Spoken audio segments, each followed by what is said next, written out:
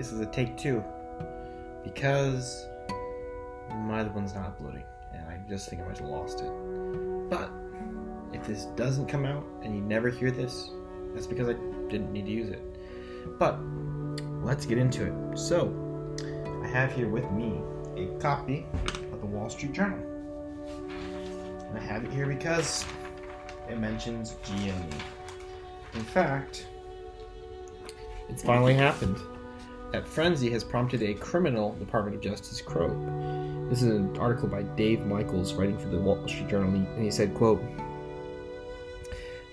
federal prosecutors, are investigating whether market manipulation or other types of criminal misconduct fueled the rapid rise last month in stocks, in prices of stocks such as GameStop Corp, AMC, and names a couple more. In other words, they're doing an investigation, and it also talks about how they have subpoenaed the information about the activity from brokers and social media companies that were hubs for the trading frenzy. People said.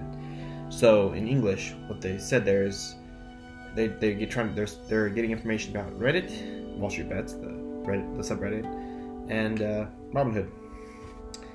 In other words, the scapegoat Robinhood is continuing being the scapegoat, which is unsurprising, but if I remember correctly, I believe it was E-Trade was the first one to stop trading GME, but, what's that about the facts?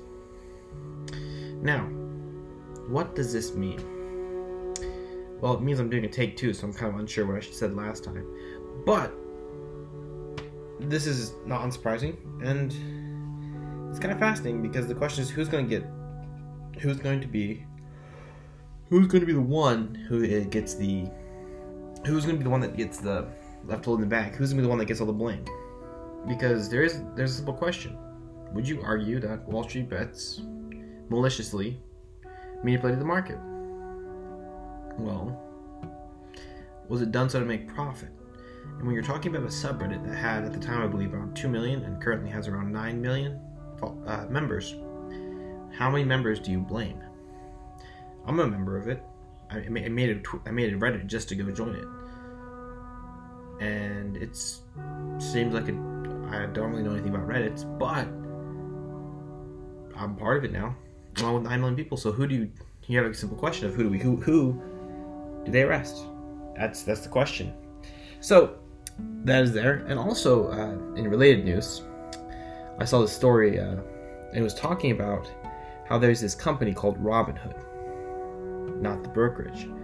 Robinhood, which is some kind of society, and it's kind of focusing on, I guess it's like a historical preservation kind of society. I believe it's a publicly traded stock, and it is known as Robinhood. And a bunch of people who wanted to invest into this brokerage, Robinhood, invested in that company, and they drove the price up a whole bunch, which I thought was just hilarious, because there's no other way. The only way people in these kind of situations, especially with the whole GME rocket to the moon argument, the best thing to do is to send Robinhood to the moon.